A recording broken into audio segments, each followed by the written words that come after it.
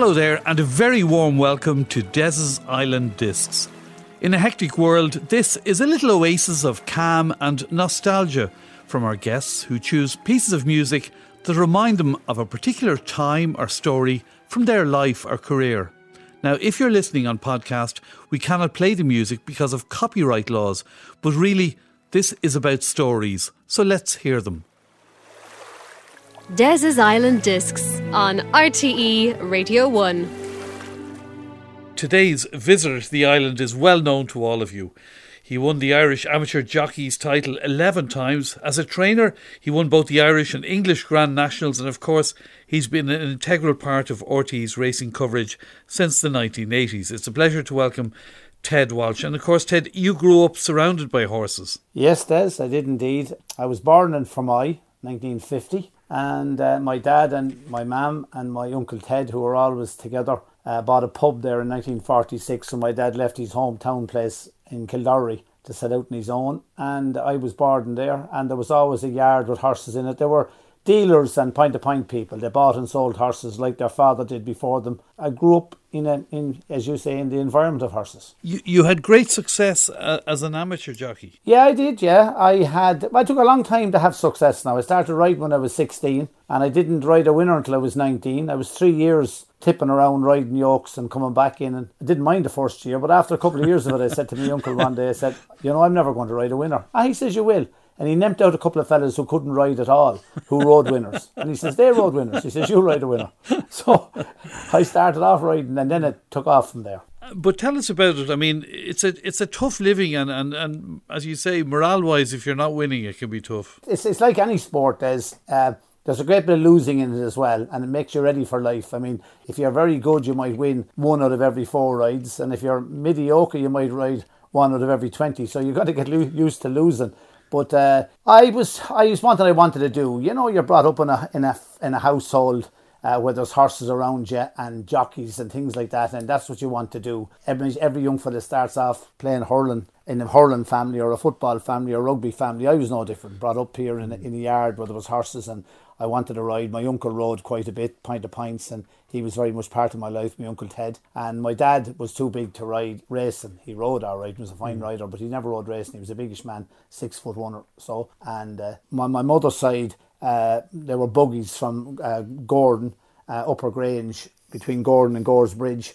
And they were very much involved in horses as well too. My grandfather was a blacksmith, and my Uncle Martin was a blacksmith. And they used to shoe horses for the Cowans. The horses would come over to the forge that time, and I'd go down there on my holidays. And Nicholas Silver, who went on to win the National in 1961, he'd come over to the forge. A man called Jimmy Morrissey used to look after him, and the late Desi Hughes served his time there. And I was reared up in that sort of environment. I always wanted to be one of them, if you know what I mean. Why stay an amateur jockey? Good question. I don't know. I still don't know at 70 why I did. I probably was comfortable as an amateur.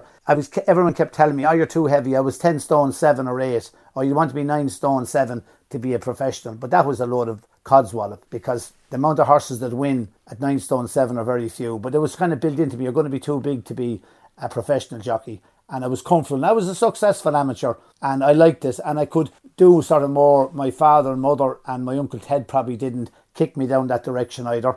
They were happy. It was a safer option. I played safe rather than being a bit brave. And that's why when Ruby got around to that stage, when he was champion amateur, he said, I would like to be professional. I said, you go ahead and do it, because you'll regret it if you don't.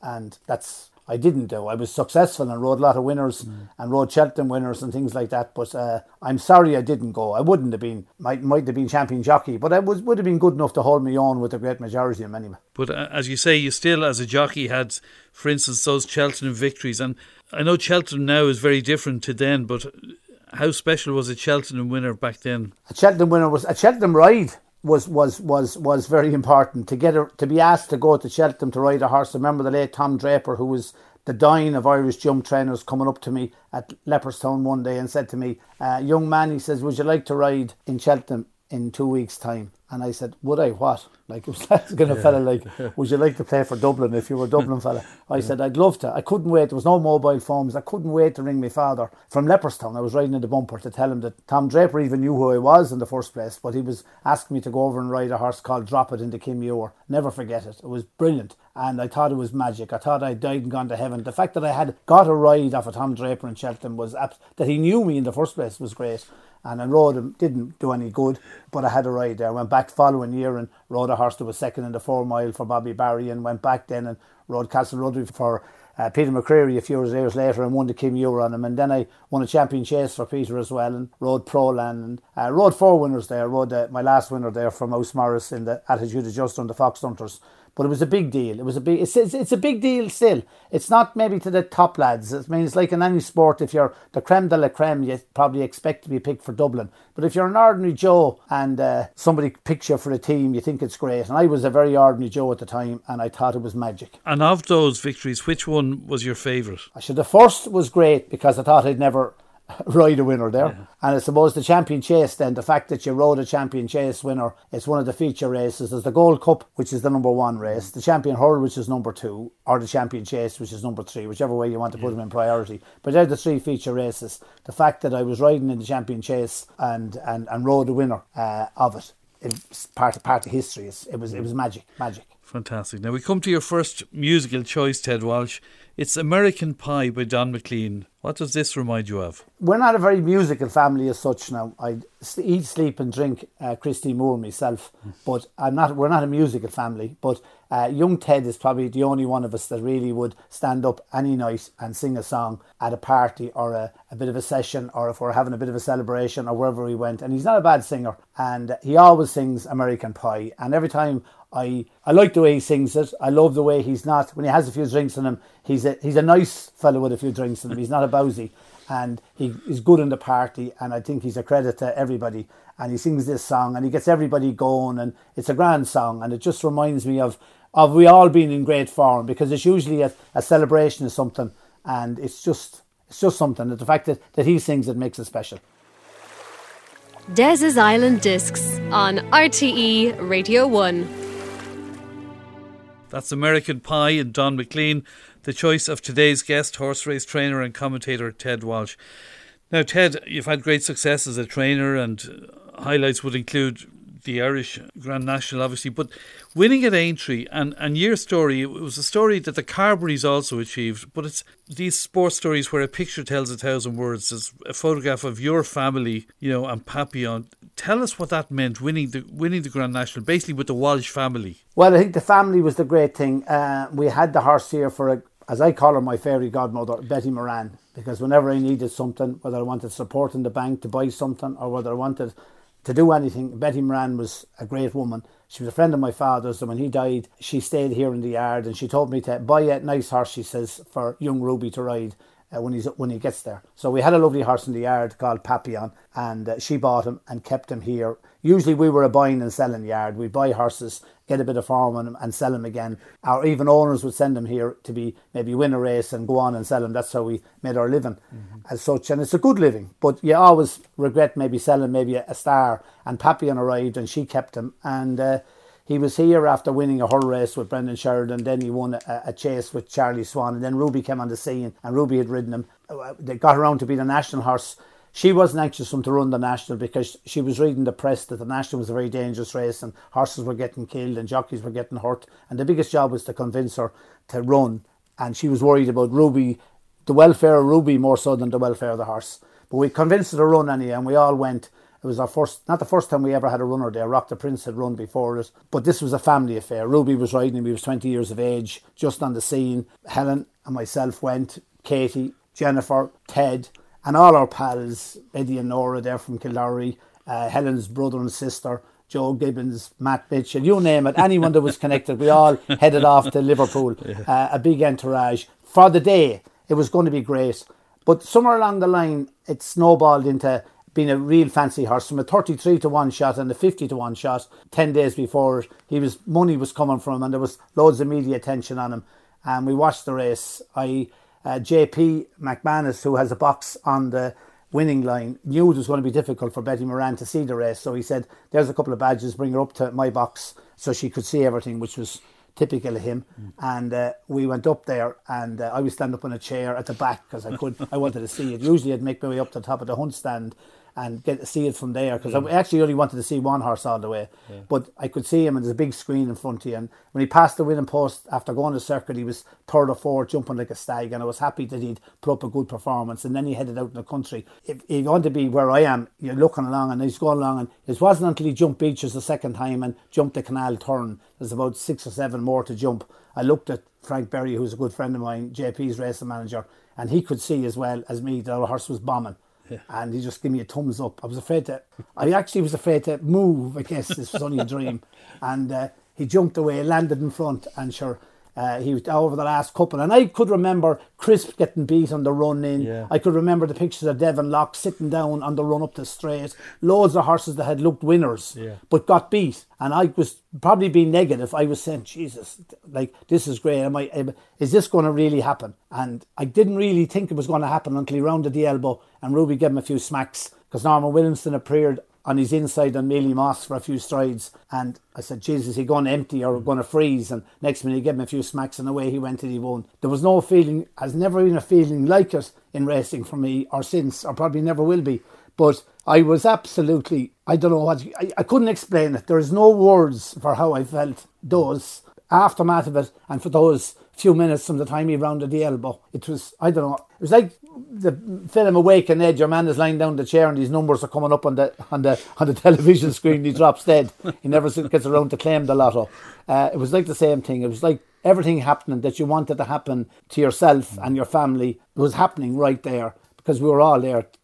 Katie led him up, and Ted, and we came back in, and Asher went on for weeks. Celebration. Sky Television were here because he was a big gamble, and they were only interested in the big gamble and the name he had as well. Young Ted had named him Papillon after the film with Steve McQueen. Great picture it was too, and it was just everything about it. There wasn't one thing about it. Everybody that obviously my family who I loved, my brother and my sister Joan, my only sister, was there as well, and her husband Liam. Everybody that was close to me was there, and that's rare now that you could have the people that are closest to you standing alongside you when the best thing in your life is happening to you in racing. I know the birth of my children was bigger and getting married, but this was the biggest thing that could happen to me outside of those personal things. Do you get emotional even now thinking about it? I do. I'd even thinking about it. Yeah. It's just, it's. I was a very, very lucky person. I always consider myself a very lucky person in life, but I was steeped to have that happen to me, and to have your son riding it, and your wife there standing alongside you, and your other children taking part in it. Magic. I'm trying to imagine, because you have to go from the top of the stand now back down to the unsaddling enclosure. I mean, that must have been bedlam. You know something? It wasn't. It was magic, because all you had was fellas patting you on the back, running down, well done. I wouldn't change anything about it. I didn't think there was bedlam. I didn't think there was chaos. I thought there was nothing. I thought everything was magic, running out to meet him. It's all the things I had hoped that I maybe somewhere in my life I might experience. Here he was experiencing it all, and it was magic. Yeah. The confusion, there was no bedlam. It was just magic. Your second musical choice is family related as well, and an unusual choice when I heard Paolo Nutini. Helen is she's a great mother, but she's even a terrific grandmother as well. And when Ruby's girls, there's 4 of them there, 3 or 4 of them would come up here, and Jennifer's 2 little ones would come down, and they'd be there in the kitchen. And even when Jennifer's come in every day, or Ted and Nina's little one, they're all mad for music. They're all into music. And Helen has the tape of Paolo Nutini and 10 out of 10, and she puts it on there in the kitchen, and they all dance. The kids, the small ones, get up in Helen's arms, and she waltzes around the floor with them, and they're all there dancing, and it's a wonderful sight. And every time I hear the song, if I'm going along in the car and some fella plays that, I just think of happiness and the joy of the girls. I have 9 granddaughters, and all of them here, and they're dancing around, and it's Paolo Nutini and 10 out of 10. It's just family to me. It's just something that it's not a record that I ever heard before Helen started playing it for the kids, but it's a grand catchy tune, and the kids love it, and I love watching them, and it's just special. Des's Island Discs on RTE Radio 1. That's 10 out of 10 by Paolo Nutini, the choice of today's guest, racehorse trainer and commentator Ted Walsh.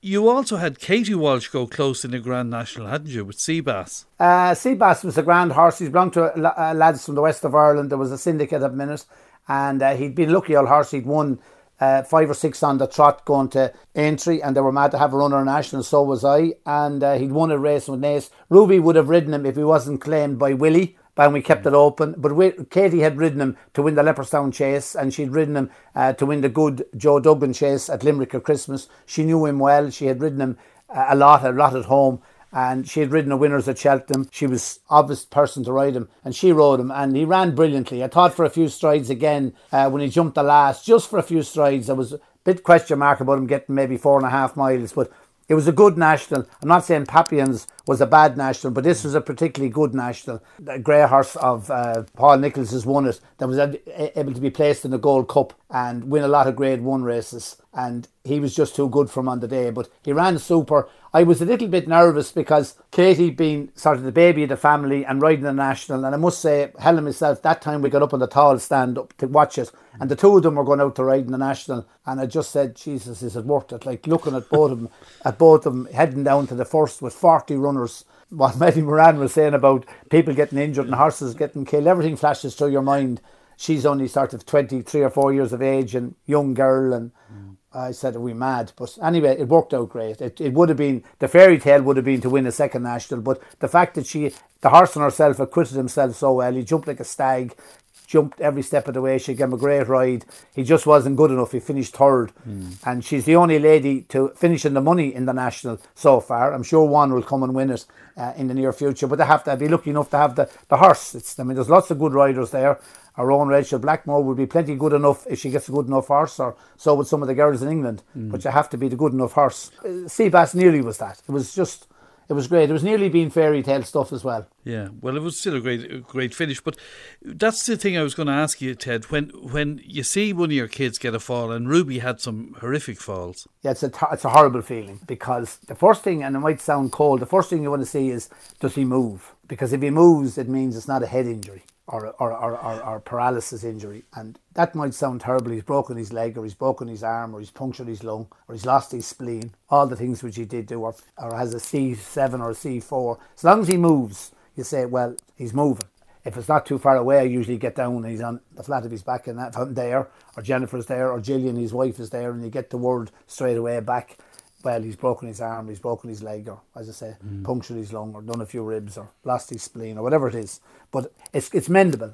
But it's horrible. And I was always dreading it with Katie as well. Lucky enough, she had little or no injuries. I think she might have fractured her ankle once at Punchestown, and maybe a collarbone, but nothing too bad. Your television career finally, Ted, it's been extraordinary, hasn't it? How long you've been in television? Yeah, how long? It's extraordinary how long I'm there is right. You're dead right, it's extraordinary that I've lasted as long as I did. Yeah, I enjoyed it. Tim O'Connor, who was head of sport, you probably know Tim, he's dead a few years now, but he rang me one day to know that I do a bit on television, and he liked what I was doing. At that time he was bringing person, he had brought in Johnny Giles to do the soccer, and Eamon Dunphy as well, and he was bringing fellas from within the sport to sort of analyse and talk about it.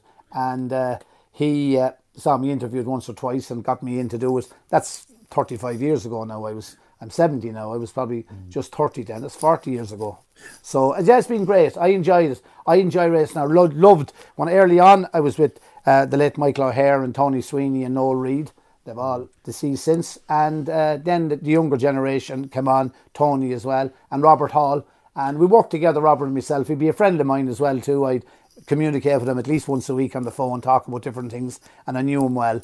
We got on well together, and it was enjoyable. It was nice. And then worked with Channel 4 for a long time as well when they were doing Cheltenham. But I enjoyed it. I love racing. I love the sport. I love the lads involved. I know them all well. I know what the kick they get out of when they win, and how deflated they are when they get hurt, or when their horse breaks down, or one thing or the other.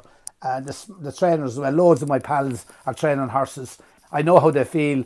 They go to races with expectation. Their horse might run a stinker, and it's a long journey home from Downpatrick to Limerick. We'll want this after running bad. And I know how they feel. I know how elated they are when the thing comes right. So it's part of what I grew up in. Yeah. Your final musical choice, Ted, Christy Moore. I love Christy Moore. I love everything about him. I would have said, only you were looking for songs related to sort of the family and that kind of thing. But Christy Moore, to me, I've been to many of his concerts. I absolutely adore the way he sings. I like Rod Stewart as well, but the Christy Moore is my number one, man. I go at any show if he's on around here local, whether he used to be in Goffs there one time across the road in Killishee and in Newbridge there, and I went down to see him last year blowing the Dreamland in a tie, an old ballroom, and I've seen him loads of times in Vicar Street. But I love Christy Moore. I love everything. I think he's the most talented man that I ever met anyway, because he can make a song out of absolutely nothing. And this song means a lot to Helen and myself, and I think to a lot of people